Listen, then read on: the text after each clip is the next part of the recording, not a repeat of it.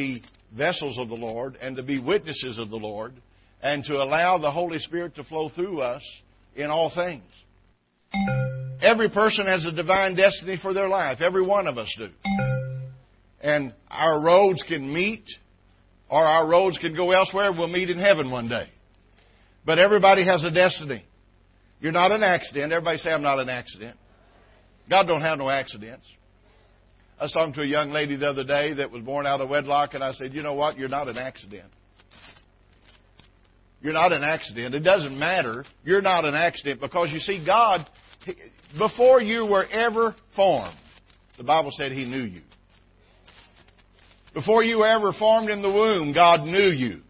So therefore, nobody's going to be an accident. Praise God. Now, it may not have been under the best circumstances, but you know what? God still has a plan for that spirit that He put in that body. And God is going to do something good in their life. But God had a plan before you were ever born. God created this earth. All that's in this earth was created for a purpose. He created every living thing, trees, plants, animals, fish. Everything was created on purpose. I've never found a purpose for certain things, but there's a purpose for them. I never have found a purpose for skunks. Although my son-in-law the other day wanted me to have my picture made with one. I don't know if he was trying to send me a message. But, you know, I just went ahead and obliged him anyhow and got rid of it as quickly as I could. But every living thing, God spoke. The Bible said God spoke and things were created. When God spoke, this earth was created. When God spoke, all of the firmaments took place. All the stars, all the moons, everything was placed there by God's words that He spoke. He said, let there be. There was. There's power in the spoken word of the Lord. The Bible said in Colossians 1:16, for by Him all things were created that are in heaven, that are on the earth, visible and invisible, whether thrones or dominions or principalities or powers. All things were created through Him and for Him.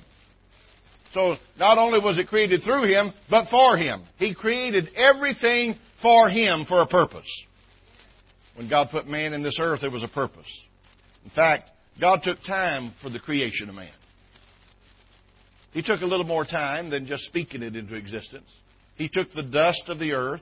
The Bible said that He formed man out of the clay of the earth. Every organ, every feature was created with preciseness. God did something good that day. One little boy was in children's church one day, and they were talking about, us coming from the dust of the earth and how God created us, and we're going to go back to the dust of the earth. If we go by the way of the grave, we'll go back to the dust of the earth. And this little boy raised his hand. He said, Teacher, I don't know whether this person's coming or going, but there's a lot of dust back here.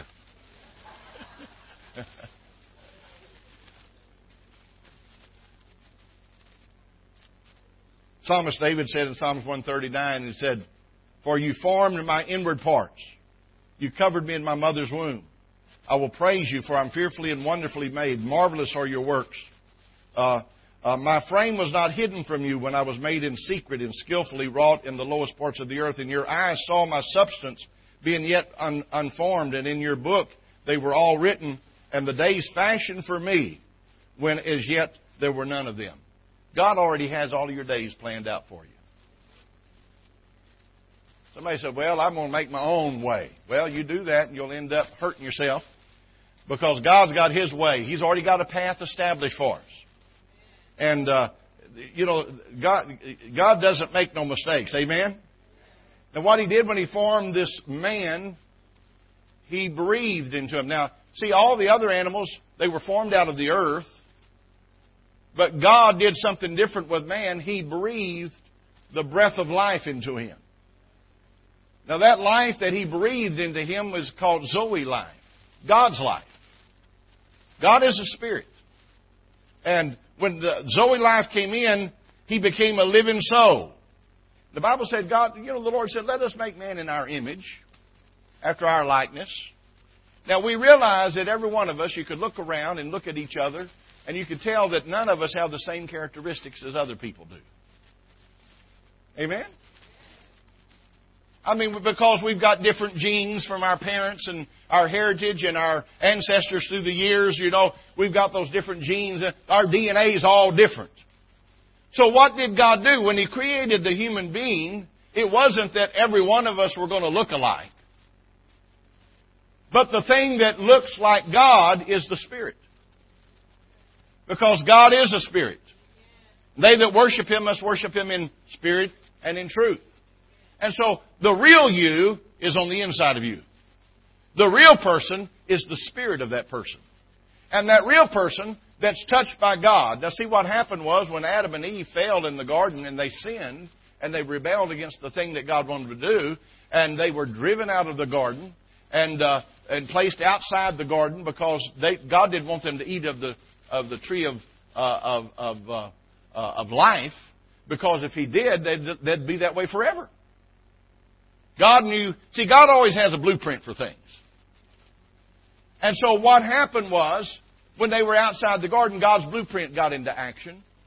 And God began to get the redemptive plan going. For about 2,000 years there, prophetic words were given. And some of the rituals and ceremonies of the tabernacle and all of these things were done in order for the preparation of the coming of the Lord Jesus Christ, who is the Savior, who is the sacrifice, the supreme sacrifice. And it's through His blood that we're born again, that we're saved, and we're new creatures in Christ Jesus. There's only one name under heaven whereby man can be saved. That's the name of Jesus. That's the name of Jesus. I remember reading the story of Tommy Osborne, T.L. Osborne, an apostle of faith that God used mightily in the great revival days of the 40s and the great, he's still alive today preaching and carrying the gospel. And I had the privilege of hearing him here not one Wednesday night, not too long ago at Lakewood Church. And I don't know how old he is. He's 86 or 87 years old, but he's still going strong and still got a good positive word. And you know, his word is so simple, it's just Jesus. Just the name of Jesus. Tommy Osborne went to India for the first time, and him and his wife Daisy, went over there as missionaries, and they fell flat on their face because they didn't realize that there were thousands and thousands of gods in India, and they didn't know how to cope with that, and they were trying to deal with something that they weren't prepared for. They came home whipped, went back to Portland, Oregon, where they were from, and they were just whipped down like puppy dogs, and because they had failed God, they thought. But they ended up going to a crusade meeting, and there was an evangelist there that was getting results. Miracles were taking place. People were getting saved by the numbers. People, alcoholics, drug addicts, people of all walks of life getting born again and changed by the power of God. And what Brother Osborne noticed was there was a very simple thing that this preacher did. He just spoke in the name of Jesus. And that name of Jesus transformed lives. And Brother Osborne got a hold of that revelation of the name of Jesus. And he went around the world, actually, but he went to Africa primarily during those years. He became an apostle to Africa. And I mean, God used him mightily. He had some of the mightiest crusades. People were raised from the dead. All kinds of miracles took place at the name of Jesus. And it wasn't something that he had to go shout at the top of his voice. He just learned the power that was in that name. See, it's in the name of Jesus. It's not in how loud you get or how quiet you are. It's just in that name. So sometimes we get angry at the devil and we just shout the name of Jesus, you know, and make sure he's heard us. Amen? Thank God we can learn that name. But the thing that God did is breathe life into us, that Zoe life. Now, man was dead towards God. Isn't that right? Our spirit man was dead towards God. And what happened was all these rituals and ceremonies wasn't bringing new birth, but they were just kind of pushing back all the punishment of sins for a while until the true redemption took place. And then, through Jesus, we're born again. What happened is that Zoe life comes back into our dead spirit. That's what Ephesians, the 2nd chapter, talks about. You were dead in your trespasses and sin, but you hath He quickened and made alive unto the Lord again. Because we're made alive unto God through that quickening power of the Holy Spirit, and our spirit man is born again. So God is making our spirits like His Spirit. You're going to love like God loves. You're going to forgive like God forgives. Amen? You're going to have compassion like God has compassion. And as we get that Spirit of God in us, we're going to begin to see the assignment that God has for us. Now, we're positioned for the assignment and destiny that God has for our life. Now, I want to just list 9 important facts about your assignment. Then I'm going to get into something else concerning this. But there's 9 important facts I want you to see here. Number 1 is everything created contains an instruction, an assignment to solve, and to solve a specific problem. Everything created contains an assignment or an instruction. Every one of us have an instruction from the Lord. Some of us haven't discovered it yet, but we're going to find it. Amen? And your assignment is not decided by you, it's discovered by you. Doesn't that take a lot of pressure off of you? I mean, some of us think, man, I got to preach like Pastor Phil. No. Preach like Brother Clarence. No.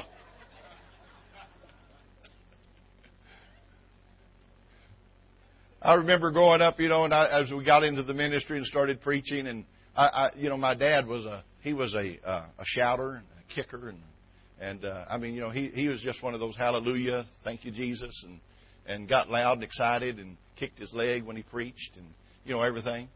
And when I first started, the first revival I ever preached, I thought I had to do the same thing.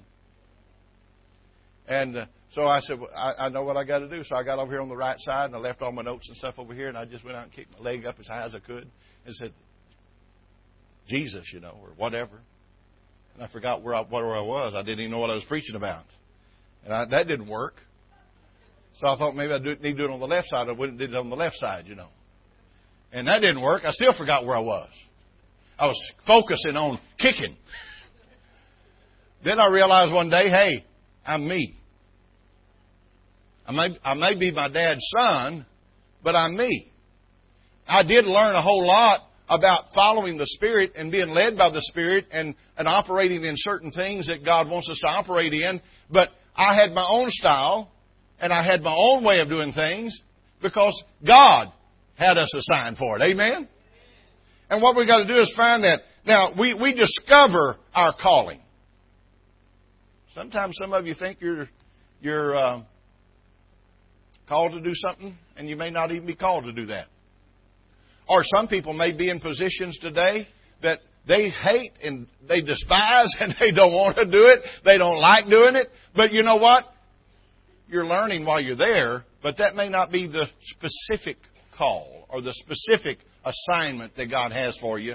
What we do, we just do what is necessary until God lets you discover that call of God. Remember Moses? He was born. All the little boys were being killed by the Pharaoh. And the mother had an idea. She made a little ark, put him in the little ark of bulrushes. And Miriam, his sister, stood over by the side and watched over him. They didn't just put him out there to go out there and make it on his own. They were watching because they knew that's where Pharaoh's daughter came and bathed and did things. And so they knew that she would find the baby, hoping that she would have enough compassion to take that baby home. You know what she did? Took it home, and Miriam come out of the bushes there and said, "Hey, you're going to need a nursemaid, right?" They said, "Yeah, I know just the woman." It was her mother, of course.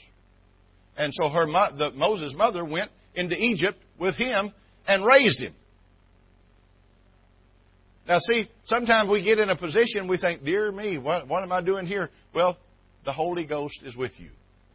The Spirit of the Lord is with you. Your nursemaid is with you. Praise God. And she raised him up, put it in his ear every day. You're special. You're special. You're special.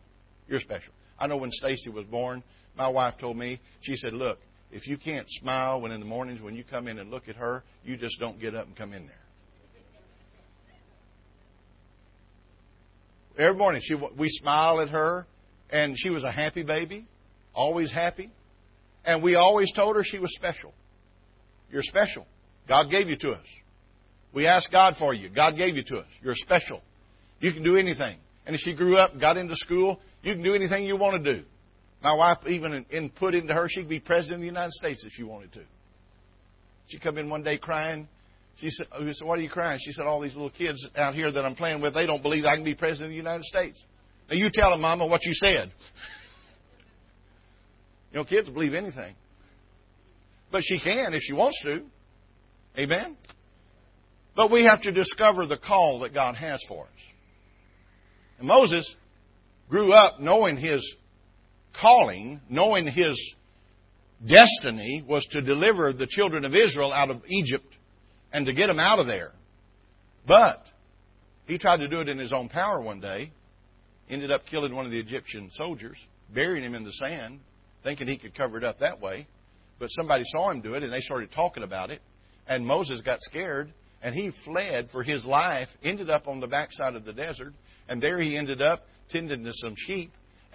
But one day, I don't know how long he was out there, but one day, well, he was out there 40 years. 40 years in Egypt and 40 years out in the desert. That's a long time, isn't it? I mean, he's probably thinking, I flubbed it. I messed it up. I messed up the thing that God wanted me to do. But you know what? God's got a way of correcting things.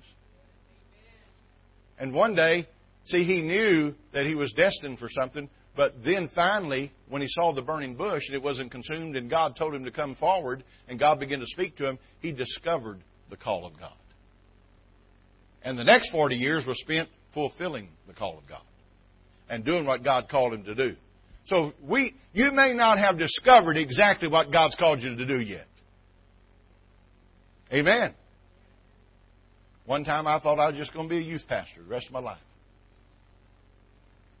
I was just going. We was having youth rallies and youth conferences, and we was just going to town. And God was blessing, God was moving, and I thought, well, that's just what I'll do the rest of my life. But then God had some other plans, and so we discover the call of God and discover what God wants us to do. God changed our whole lifestyle. God changed our whole plan. He put me in with a little Baptist preacher, got filled with the Holy Ghost. They had a little church down there called the Feed Store down in Houston, Texas, called Lakewood Church, you know, and John Osteen. And God put us in there with him, and God changed us and revolutionized our life. And I mean, we just got different and changed. My daddy thought I done went Baptist on him. There's nothing wrong with Baptists. Amen? There's nothing wrong with Methodists. There's nothing wrong with Lutherans. Y'all still here? There's nothing wrong with non-denominational Pentecostals. We need to realize we still have one God, one Lord, one faith, one baptism. Amen? And that's through Him. And but you know, God changed our life, and we begin to discover the call of God that God had for us, and God began to show us exactly what He wanted us to do. Now, Jeremiah, the word of the Lord came to him saying, before I formed you in the womb, I knew you. Before you were born, I sanctified you.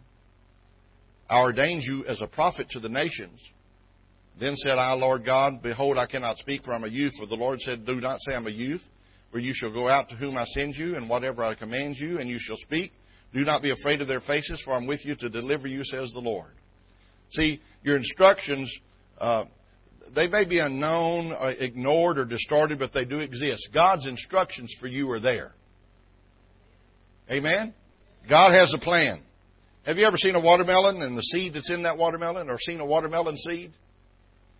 Or a cantaloupe seed, or whatever, you know? There's a lot of seeds in there, but one seed, it's impossible, even with a microscope, to see a written, clearly defined instruction on that seed and see what it says to produce more watermelons.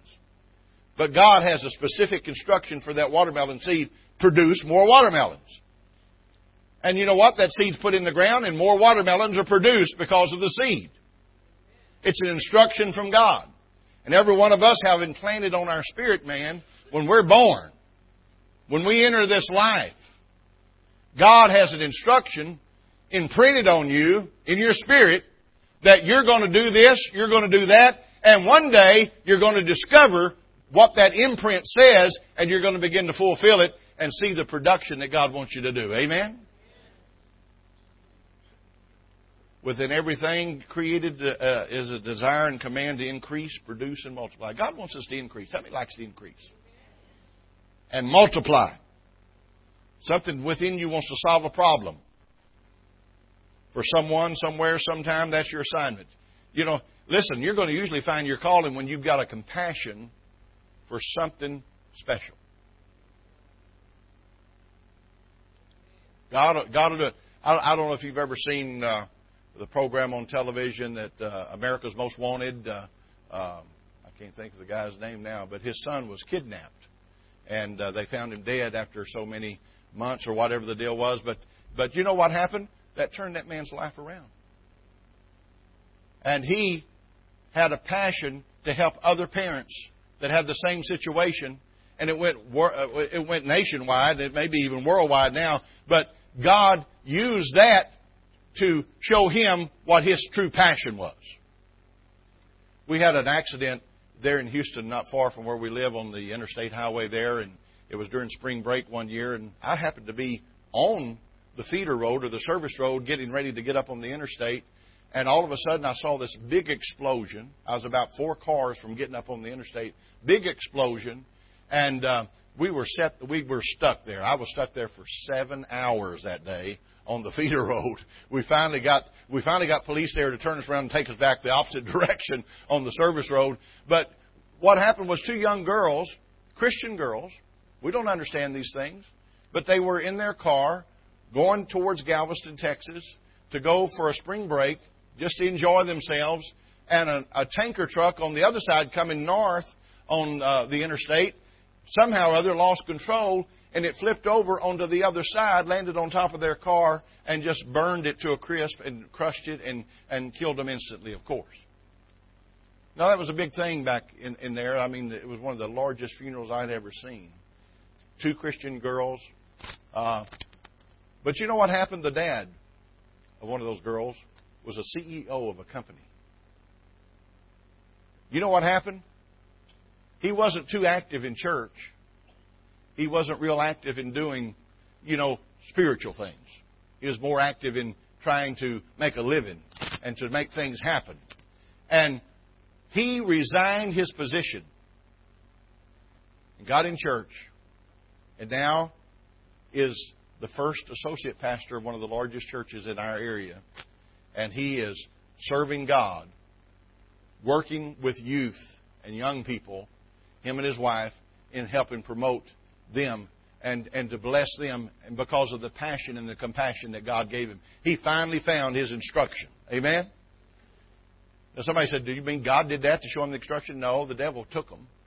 But see, what happened was, in that tragedy, his passion and his compassion, it began to surface, and he began to see what his true passion was. And he saw where he had failed as a father and as a husband in taking up all the time with the job and all of that, trying to make a living, rather than to be what he should have been, the leader and the one to lead and guide those children.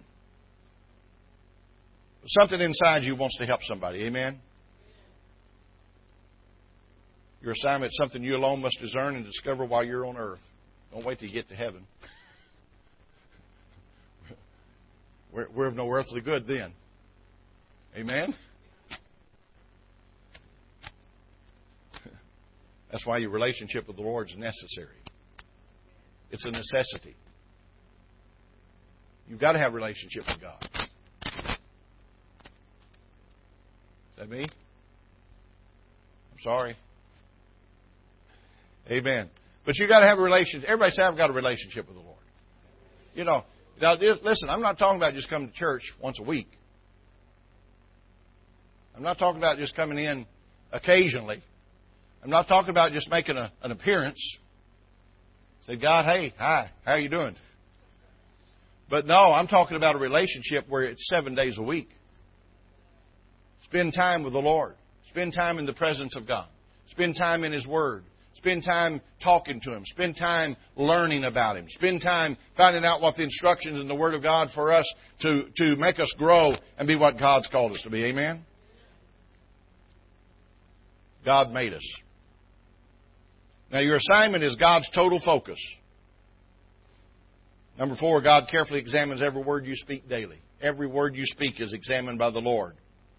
David said in Psalm 139:4, for there's not a word on my tongue, but behold, O Lord, you know it altogether.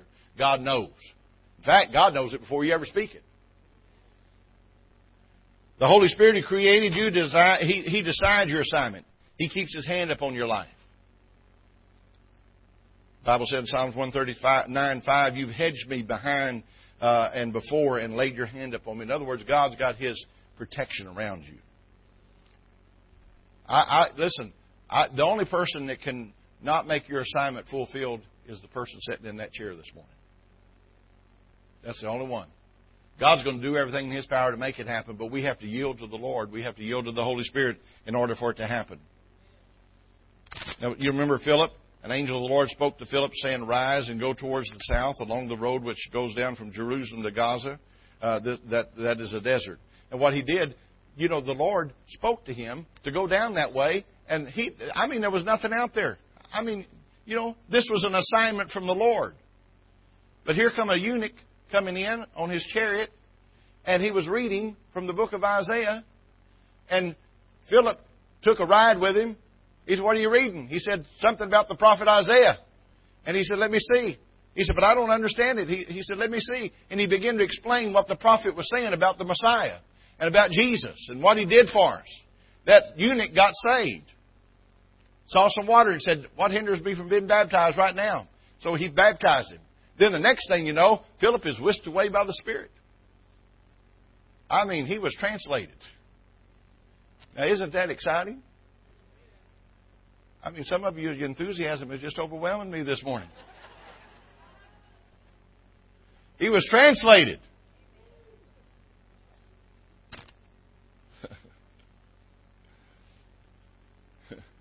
God has a specific plan. Amen? The Holy Spirit, your constant advisor. It's your responsibility to identify what God wants you to do. You have to identify it. Don't expect others to define your assignment for you. Amen. You always, somebody, there's some people that can do anything if somebody tells them what to do. But it's a whole lot more exciting when you find out what God wants you to do and you fulfill the will of God. And you do it out of obedience unto the Lord and joy. Praise God. The Word of God's your blueprint for your assignment and must become your daily focus. Now, Now, we can learn what God wants us to do, but if you don't have the Spirit of God upon you and working in you, what we call and define as the anointing of God, then you're not going to get too far. The anointing of God is the power of God. That's the power source. It's provided to us to remove a burden or destroy a yoke of bondage existing on another person. Isaiah 10:27, "It shall come to pass that the burden shall be taken away from your shoulder, his yoke from off your neck, and the yoke shall be destroyed because of the anointing." We have an anointing in our life. Did you know there's something about the anointing of God? If your children get rebellious, that anointing in you can help set them free. Hallelujah. There's something about it. Smith Wigglesworth went to a house one time, and he stayed in this house and was preaching in a particular area there in England. And the lady's husband wasn't saved, and he was an alcoholic and a drunkard, and he worked, and he come in and kind of verbally abusive and probably physically abusive at times. And when Smith Wigglesworth was leaving that day, he told the lady, he said, "Now look, I know this is an unusual request, but don't change the sheets." See, he had slept in that bed. How many believes there's transference of power?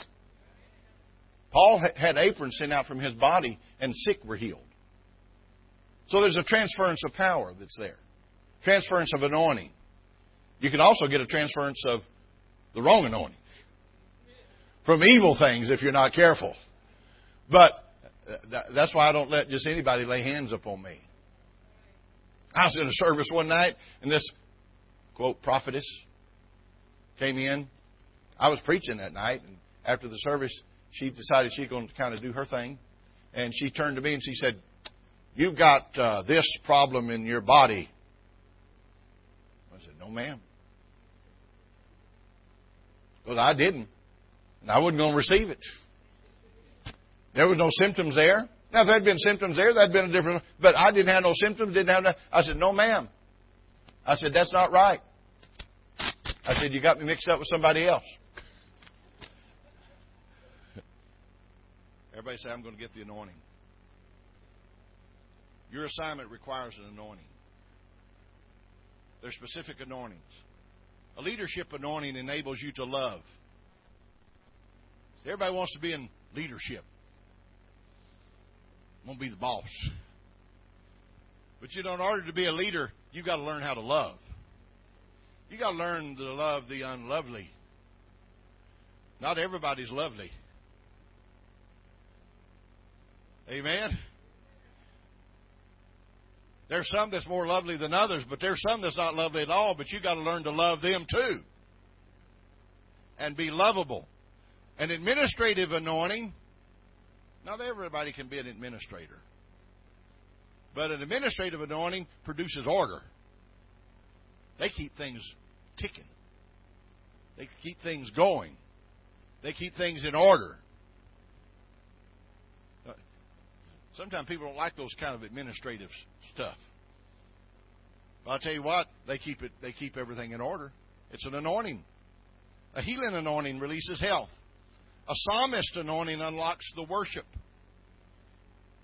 You know, you can sing, but then there's worship. You've got to be able to unlock the worship. That anointing brings people into the presence of God. And once they get in the presence of the Lord, things happen. God moves. A teaching anointing illuminates. A teaching anointing flips on the light switch. When you're teaching and ministering the Word of God in an area and you say something or teach something or God shows you something, reveals something to you, you can see that somebody's eyes light up. The light clicks on the inside. You wonder if they ever had a light sometimes. I preached something for 2 months at my church. And one of my men there, he sat on the front row every service. And at the end of the service, I was teaching and preaching. I'd been doing it for 2 months on the same subject, and all of a sudden, his eyes light up, and I know that he's got it. He's got it. He comes to me after the service. He said, "Brother Clarence, I finally see it." I said, "Praise God. Praise the Lord." I've been preaching on it 2 months. Amen. A prophetic anointing reveals the will of God. Sometimes the prophetic anointing comes. Now, you know what? When a prophetic word and a prophetic anointing happens, it's not necessarily God speaking something that you don't know about. A lot of times it's going to reveal and confirm what God's speaking to you about. Although there is times that a prophetic word or a prophet of the Lord can speak, you may not know a thing that he's talking about. I was talking to Papa Ron Smith on the phone one day, on my cell phone, and we were talking, and we like to laugh and talk about the Astros and our good old baseball team in Houston, you know, and we were just talking, and then all of a sudden, I could tell when the anointing comes on him, he said, "Brother C," he said, "Spirit of God just came on me." He said, "Have you ever been to Sheffield, England?" I said, "No, sir." He said, "You know where Sheffield is?" I said, "I think so. I've never been there, but I know basically where it is." He said, "Well, you're going there. God's going to open the door there, and you're going to preach there, and God's going to do miracles, and it's going to propel your ministry even further in England." I said, "Okay. Praise the Lord." I went to a family reunion 2 months later, and we have, I don't know how many preachers in our family, but we had probably 150 people there at the reunion. We had a big gathering place, and we got up there and got to singing praises to the Lord and worshiping the Lord, and all those sinner ones, you know, they got out of there. My brother and my uncle said, "I didn't know this was going to be a church meeting." That's okay. They finally come around. Praise the Lord. But after we were talking, I was talking to my cousin, one of my cousins there, and he said, "Clarence, you remember so-and-so?" And this guy used to be in Big Spring when you were there at the Assembly of God Church. I can't think of his name now, but he was there. I said, "Yeah, I remember him." He said, "Well, he heard you were going to England." I said, "Yeah." He said, "He lives in England now." I said, "Really?" "Yeah, he's pastoring a church there." I said, "Really?" I said, "Where is he?" He said, "Sheffield, England." He wants you to call him immediately when you're coming over so he can schedule a revival with you. I said, "Okay." So I called him. We scheduled. We had 5 days meeting with him at his church. And you know what happened in those 5 days? God healed 5 people of cancer. Plus some other things that happened. 2 years later, he calls me. I'm here in the States, and he calls me from England. He says, Brother Clarence, he said, I know that a lot of times pastors don't call you after you've been in a meeting and things happen. He said, I just want you to know those 5 people, they have a clean bill of health. They're still healed, no symptoms, still going forward in Jesus' name. Hallelujah. That's good. But see, that's that prophetic anointing from a ministry coming. You just have to receive what God has. But see, the tragedy in the body of Christ, many never walk in joy and don't sense the pleasure of achievement because they've never recognized the anointing God's placed on their own life. You know, we got to recognize the anointing God's placed on our life. You know what? I enjoy preaching. I do. This isn't bad for somebody that was so bashful they couldn't even talk. I'd turn red if somebody come up and said, Hey, Brother Clarence. Just turn real red, just wouldn't say a word. Stay home on book report day, Y'all know what I'm talking about? Teacher asked me one time, she asked me a question in English class, and English was one of my favorite subjects, even in high school. And she asked me a question one day on something, and I knew the answer, but I just sat there petrified. She never asked me another question for the 2 years I had her. But I passed. I went to her 100th birthday party at one of our reunions for our graduating class, and they had to celebrate her 100th birthday. They brought her in a limousine from the rest home she was in, and she still looked just like she did. She still looked old to me. I mean, she hadn't changed a bit. But she did. She hadn't changed at all. And she was sitting there in the chair, and people were going up to her, and I went up to her, and I said, Miss Legg, I said, you probably don't remember me, do you? She said, yes, I do. You're Clarence Richard Dalrymple. And you used to sit in the 6th desk over by the window. And she said, I asked you a question one day in your junior year of high school, and you didn't answer it. She said, but I knew you knew the answer. And she said, but I passed you anyway. And I knew you knew the stuff in your senior year, but I never asked you a question because I didn't want to embarrass you, but I knew you knew it, so I passed you anyhow. I said, thank you.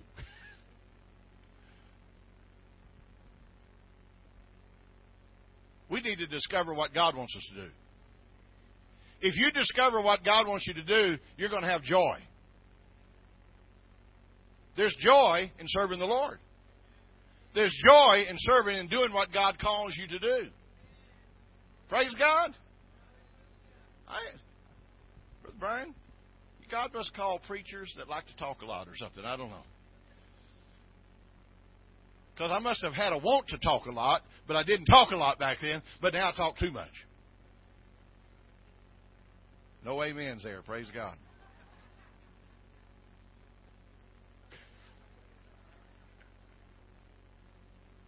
My first sermon I ever preached, I was going to preach on the subject of slaying the giant. I had a good 20-minute sermon for my youth group at the church where I was attending, my dad's church, and only had 15 kids out there, and all of them were my proteges, my compadres. We went out and did things and enjoyed, youth rallies and all this together. And then my first sermon was for them, and I had a good 20-minute sermon on slaying the giant. I had it down. I got up there and looked at those 15 kids looking at me. They were just sitting there staring at me. I got petrified. I read my scripture there in Samuel where David slew the giant, took the 5 smooth stones, slew the giant. I just read that scripture, and I said, you can slay any giant in the name of Jesus, and sit down. Shortest sermon you ever heard. I won't tell you about the longest sermon I've ever done. But that was in Nigeria. At a Bible college. And I'll tell you what, those people were so hungry. Those students were so hungry. They were just so hungry for the Word of God. And before I realized it, I had went 3.5 hours teaching and preaching. Now, don't y'all get nervous. I've learned. But, Joe, when you're hungry, you just want it. Amen? We didn't even think about lunch. Many people never receive miracles or blessings because they don't respect and celebrate the difference of the anointing God's placed on those near them either. They don't discern how God desires to use others to bless us. We need to respect the anointing. In fact, did you know one of the things that we need to understand, the anointing you respect is the anointing you're going to receive? I was telling Brother Chuck Weimer the other night, I said, you know, when I first got in the ministry, I got under Brother Osteen. Part of the first part of my ministry, it was that wasn't the very first part of it, but that's where God really accelerated us and done some things. And Brother Osteen had an anointing on his life as far as finances. And he believed God that be debt-free. Debt-free. Just live debt-free. Everything they did, they built buildings. They built their big building that seated 8,800 people, and they paid for it cash. Praise God. I mean, God, that's the way he just operated, just debt-free. That anointing was on him. First church I pastored, we had 12 people. 6 of them left the next week. I always tell people I make half of you happy when I get here and the rest of you happy when I leave, you know. But the very first Sunday we preached in this church, Brother J.W. May, Phil knows him, met him, and he came in that night and I had him to dismiss us in prayer. And while he was dismissing us in prayer, he said, Father, I just want to thank you that this building is paid off for Brother Clarence. It's paid off immediately. I said, well, that's a strange prayer for dismissal. There was a couple that came in that night. They came up to me after the service. They said, where do you bank? And I told them. They said, meet us there at 9 o'clock in the morning. We're going to pay the building off for you. The first Sunday we were debt-free. And we stayed debt-free the whole time. Praise God. Amen. God enabled us to build a building that seated about 650 people, and we paid cash for it. Praise God. The Lord just blessed. It came in. In a year and a half, God brought in close to almost $500,000 in a year and a half to pay that building off and to build it for the glory of the Lord. Hallelujah. But you know what? I contribute that to the fact I respected an anointing in a man of God, and because I respected that anointing, I could receive that anointing. I was telling Brother Chuck that the other night. I told him, I said, I had Brother Phil just rub my arm a little bit so he could get that anointing transferred to him, you know. And Brother Chuck said, he come over there to me after I got done, sat down. He started rubbing on my shoulders and my coat. He said, I'm going to rub all over, Brother Clarence. He said, I need that anointing. Praise God. Well, listen, we can have it. How many believes that?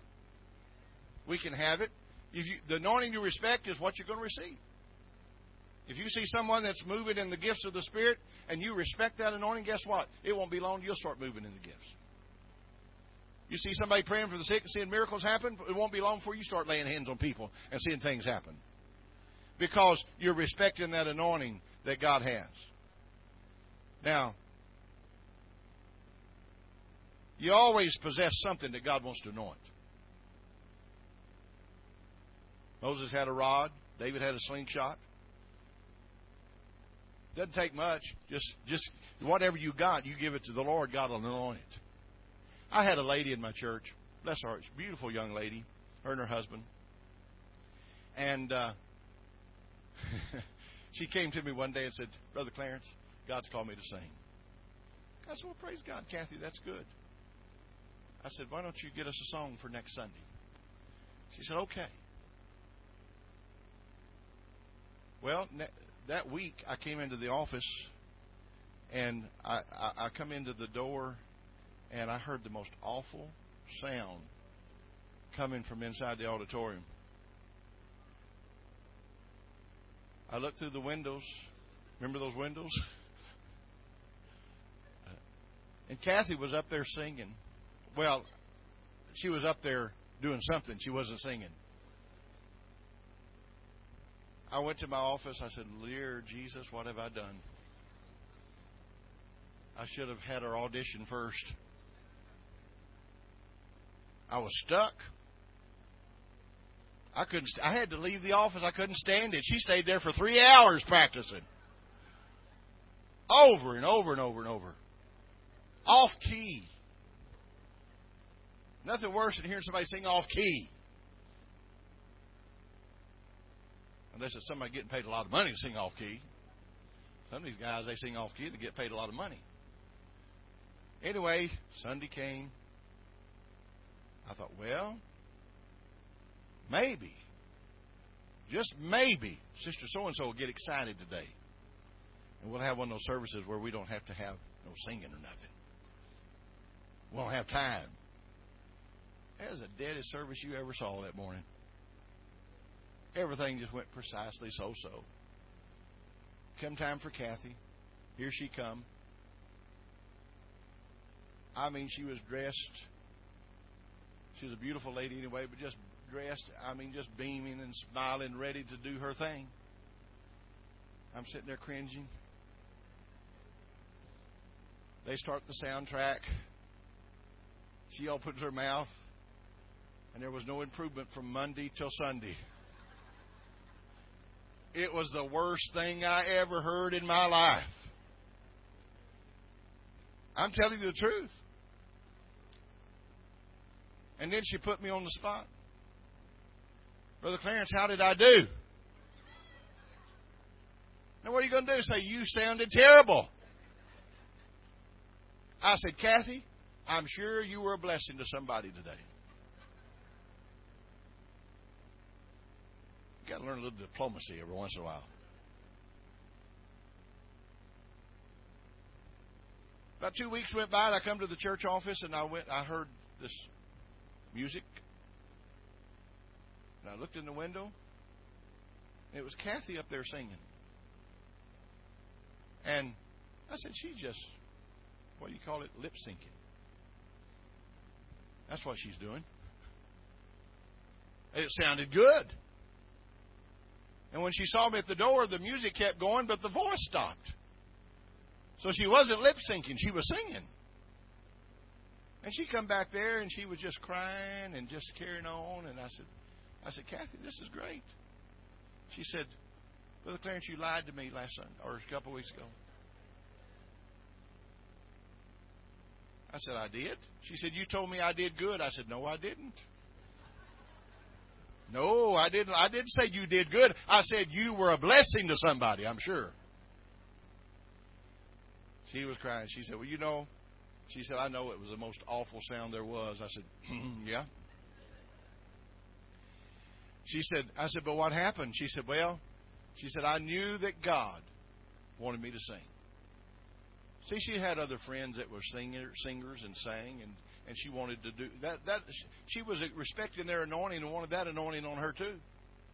And she said, I told the Lord, I said, Lord, if you want me to sing, you're going to have to give me the ability and the voice to sing. And you know what? God did. And she sang for us, became one of our regular soloists, and sang. Her and her husband went up into somewhere up the Midwest and became youth pastors at a church. And then they began to pastor a church. Went on for the Lord, did some great things for God. But you know what? Listen, God, just because you can't do it now, don't mean you won't be able to do it later. Amen? Now, Brother Phil's going to come up here one day, and everybody's going to be in here practicing. And he's going to say, kill it before it multiplies, you know.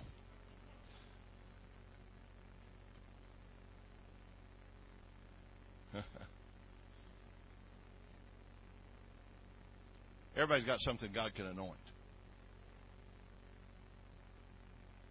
You can do something. Amen? Everybody here has a special place in this body. If you're part of Reign in Love Church this morning, this is your home church, God has a place He wants to anoint you for. God has a gifting that He wants for you to discover that's in you. You'll be surprised at what God has.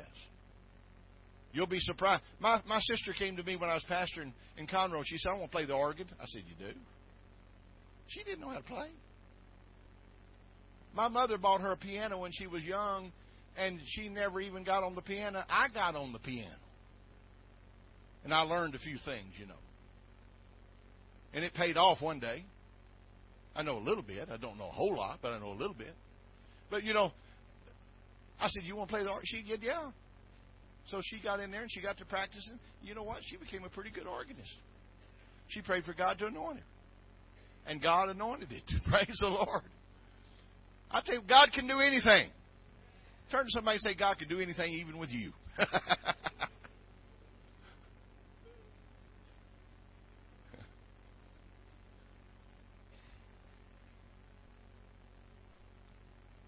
The anointing in your life increases proportionate to your dependence on God. You've got to depend on the Lord. Amen?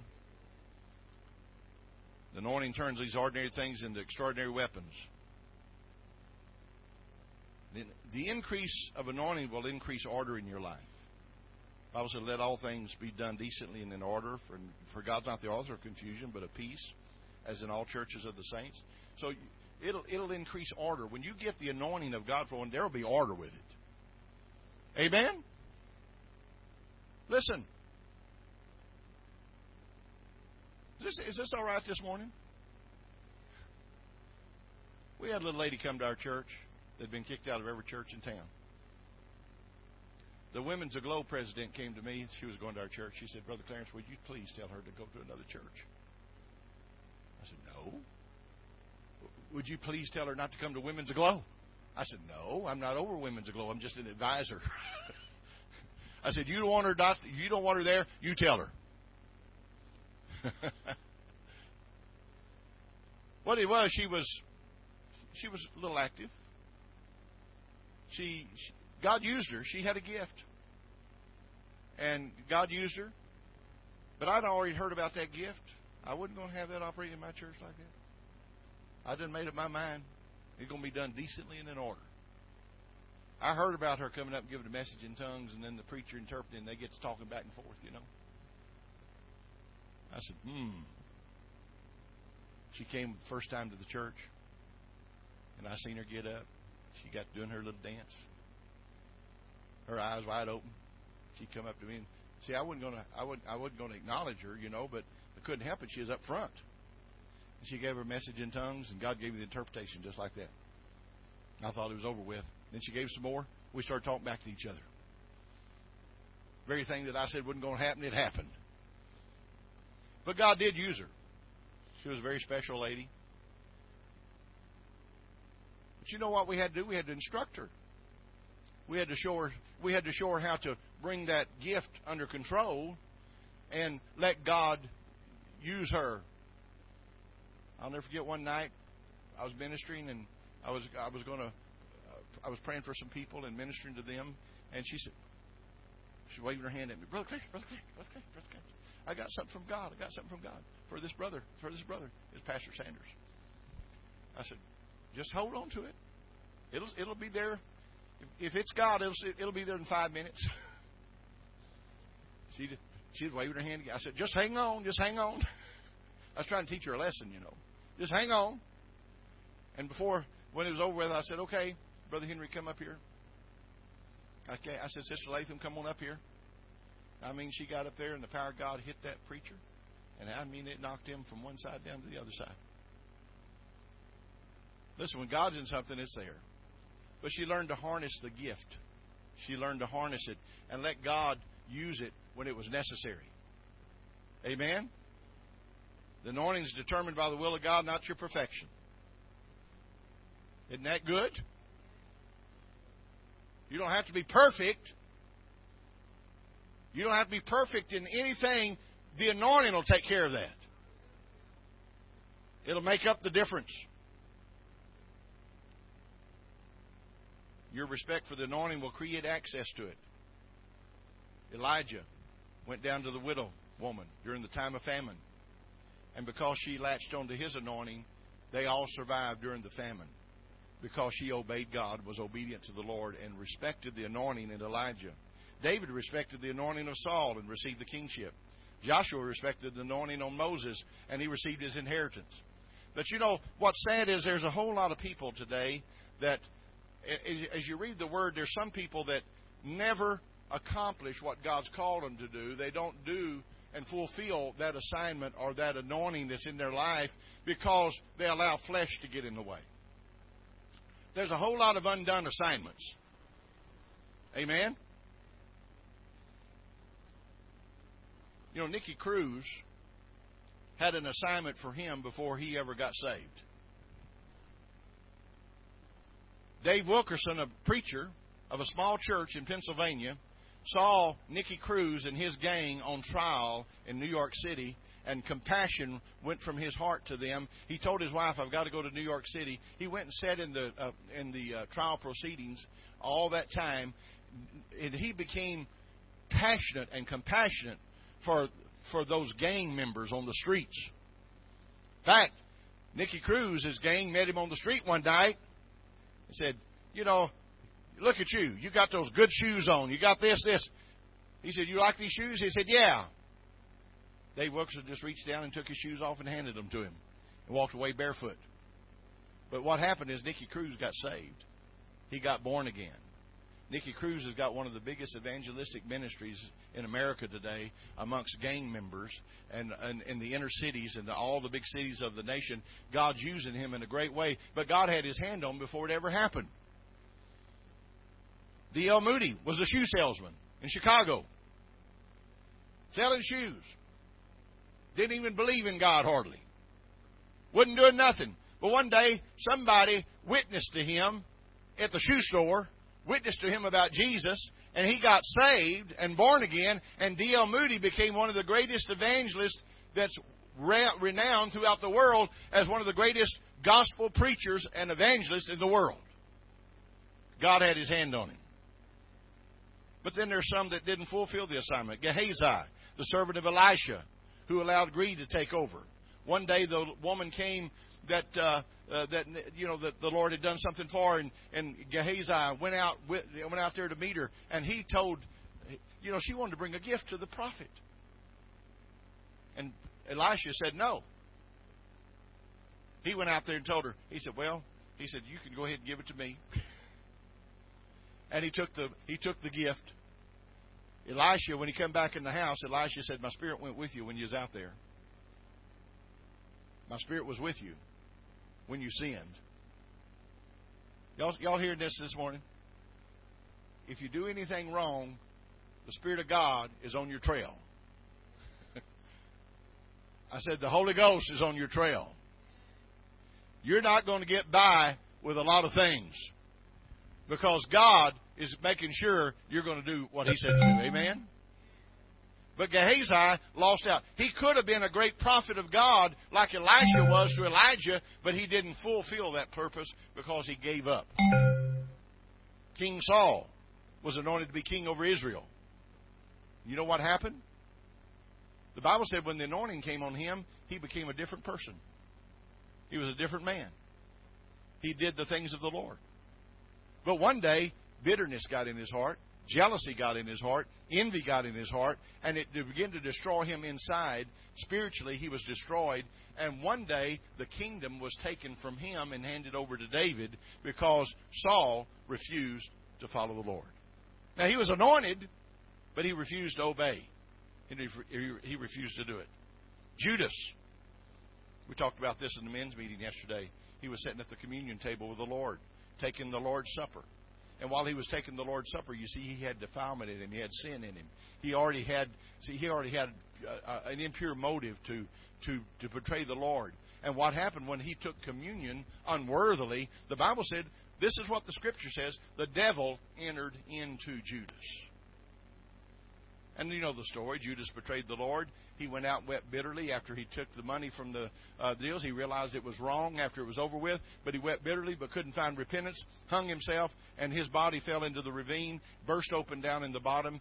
Vultures ate him. But you see, the thing is, because he did not obey the Lord. You know what God's telling us this morning? We all have a place. We all have something to do. I don't want somebody to read about Clarence Dalrymple one day and said, he could have been great. I want somebody to read and said he did the will of God. I'm not saying we've always hit the will of God every time. How many understand? Sometimes you can miss the mark. Sometimes you can miss it big. But you see, if you've got a heart towards God like David missed it big. How many knows David missed it big one day? But he had a heart towards God. He had a heart after God. And because he repented in Psalm 51, the repentant prayer of David is there. He said, I have sinned against you, O Lord. I've sinned. We got to begin to call sin and tell it what it is and say, I've sinned, and get this thing right so God can bring the blessings. He said, just don't take your Holy Spirit from me. Take the kingdom, whatever you want to do. I don't want to lose the Holy Spirit. I don't want to lose the presence of the Lord. Amen? Listen, God's calling us. God's calling us and God's speaking to us. Somebody here, God has a special plan. And God wants you to fulfill that plan, that anointing. Let's bow our heads before the Lord. Father, we thank you. We praise you for the Word of God. We thank you that your Word is pure. It's anointed. Father, it does the job that it's supposed to do. Lord, this Word has not went on deaf ears today, but those that needed to hear and receive, there's change coming in their life. Lord, things are happening, and the anointing of the Holy Ghost and the anointing that's up on the Word is already producing change in their heart, producing change in their lives. And we thank you, Father, that as they let that change happen, that they're going to discover the call, they're going to discover that assignment that you have for them, and they're going to be able to fulfill that assignment in the name of Jesus. Thank you, Father. Lord, we ask that if there be anybody here today that has failed you, that has strayed from the call or strayed from you, and the true calling is to be a child of God first. And Father, if there's anybody that's strayed from that the Holy Spirit will draw them back into the presence of the Lord today. We're asking this in the name of Jesus. I want every head bowed for just a moment. I just want to ask you a question. If Jesus was to come right now, where would you spend eternity? If the trump of God was to sound now and the church be taken out, would you be one that's left behind? What the Lord wants you to do this morning is just realize that His hand is up on you. You're not here by accident. You're not an accident. You're here for purpose. God has a divine purpose for you. And you know, some of you may be learning some things here. And I know the church is a training center. And there's people that will learn, and as they grow in the things of the Lord, one day God may accelerate you and move you into a new dimension of ministry. And to where you're doing something, even things that you wouldn't think you would be doing. God is going to elevate you to that place. But you know what? We're here right now. I told the senior class in Colombia, South America, I said, you know, one young man said, well, how will I know I'm in the will of God? I said, because you every day you get up in the morning and you get in the presence of God and you start walking with the Lord that day, you're in the will of God. You're in the will of God. You're in the will of God this morning because you're here. This is the will of God for you right now. I walk in the will of God. Every day I get up, I walk in the will of God. I live in the will of God. That's my home. I want to live in the will of God. And today, God's dealing with some of us. And I just want to ask you a question. Nobody's looking right now. I just want to ask you a question. If you need Jesus in your life as Lord and Savior, there's only one name under heaven whereby you can be saved. That's the name of Jesus. We have to accept the blood that Jesus shed for us, that cleanses us. We're born again. We're made new creatures in Christ. Old things are passed away, and all things become new because the Lord is moving in our hearts and lives. I just want to ask you this morning, if there's anybody here that could say, I'm not a Christian, I'm not born again, but I want to make Jesus Lord of my life today. You're not joining Reign in Love Church. You're becoming part of the kingdom of God. Now, if you're in the area, you need to come to a church, and this would be the best place to come to get trained and raised up in the thing that God's called you to do. But we're not joining a church. We're joining the kingdom of God. We're coming into the family of God. And if you're here this morning, nobody's looking. I don't know if you just slip up your hand and just put it right back down. Anybody here that you say, I'm not sure whether I'm saved or not. I want to be born again. I want to be a believer. Anybody? There's one. Anybody else? Anyone else? There's another one. Praise God. Anyone else? Anyone else? Praise God. There's another one. Amen. Amen.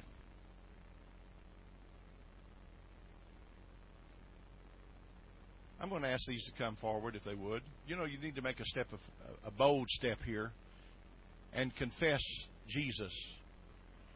Confess Jesus in front of the body of Christ here, and confess Him before men.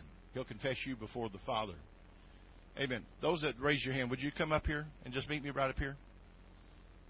Praise God. Hallelujah. Praise the Lord. Praise the Lord. Amen. Come on over here. Amen. You just came up with her, I know that. What's your name? Natalie? Amen. Have you ever been in church or been saved? Been born again? Okay. Well, that's going to change today, all right?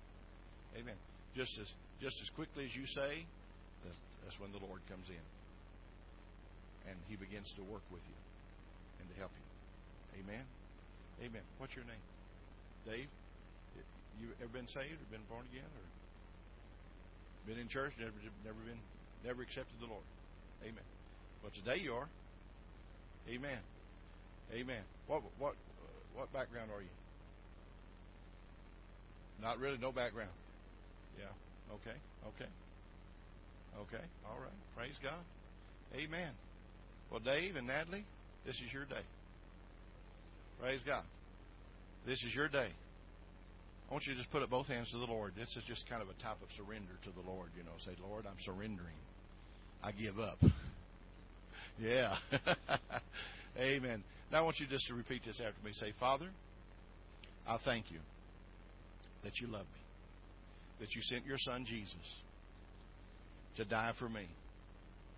I receive that. I accept the blood of Jesus that cleanses me from all sin. Thank you that that blood cleanses me. There's power in that blood. There's power in that blood to deliver me, to set me free from things that put me in bondage.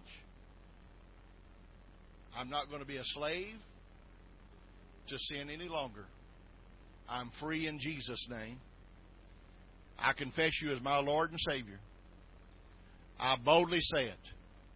And your word declares, Lord, that if I confess you and confess you as my Lord, that you save me. And I thank you that I'm saved. In Jesus' name. Now just stretch out your hands towards them. Natalie, I just want to lay hands on you. Is that okay? Amen. Father, in the name of Jesus, we lay hands on Natalie. We thank you for the anointing and the power of the Holy Spirit, the anointing on the Word, the anointing in this place today. Father, she's confessed you as Lord and Savior. And Father, we know that blood that cleansed her is also setting her free. In the name of Jesus, we take authority over every power of Satan. We bind every habit. We bind every circumstance. We bind the powers of darkness that would confuse her mind and come against her mind in the name of Jesus. Father, we thank you right now that as we speak these words, devil, you're a liar. The Lord rebukes you, and you're rebuked in the name of Jesus. And you have lost this case because she is a new creature in Christ Jesus. Thank you, Father. We thank you. Now just lift your hands and thank God for that peace and that joy that's yours, Natalie. Amen. Just thank Him for it. Amen. Amen. Dave? Amen. You believe what you prayed?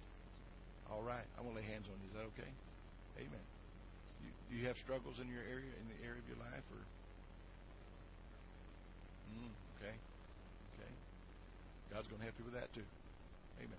Just lift up your hands to the Lord. Amen. Father, we just lay hands upon Dave. Thank you that you're moving in his heart and life today. This is a new day. This is the beginning of a new life. And Father, we thank you right now that as we lay hands upon him, the power of Satan, the power of darkness, all habits of the flesh, everything that would hinder his walk with the Lord, it's bound, he's loosed in Jesus' name. And Father, we thank you. We praise you. It's done. It's done. It's done in Jesus' name. Glory to God. Glory to God. Yeah, that's it. Just breathe in deep, Dave. Just breathe in deep. Just breathe in deep. What you're doing, you're breathing in the presence of the Lord there that's taking care of some situations right now. Hallelujah. Hallelujah. Thank you, Lord. Thank you, Lord. Thank you, Lord. Victory is Dave's. Amen. Just say, Jesus, you're Lord. You're Lord of my life. In Jesus' name. Hallelujah. Well, give the Lord a hand and praise God. Amen. Bless you. Amen. Praise God. Glory to God. Hallelujah. That's what it's all about. Take someone by the hand, would you? I want you just to pray for that person next to you. Let's pray and release our faith with that person. Release that God's will would be defined. God's will would be defined. That there would be no question in the mind of an individual of what their assignment is and what God's called them for. That they'll be able to fulfill that call of God. Father, in Jesus' name, we just agree as we join hands together and we release the anointing of God throughout the body of believers here this morning. Father, we thank you that every one of us, everyone knows the assignment. You're going to reveal that assignment to us. You're going to reveal, and Lord, we're going to receive the anointing for that assignment to fulfill. Father, that when we come back to the house of God, every time we come to the house of God, your anointing is just going to permeate this place. It's going to be filled. This place will be filled with your anointing. Father, in your presence, in your spirit, as the assignments get clearly defined in Jesus' name. Thank you, Father. Thank you, Father. Glory to God. Well, turn to somebody and say, I am God's child. I'm going to do His will.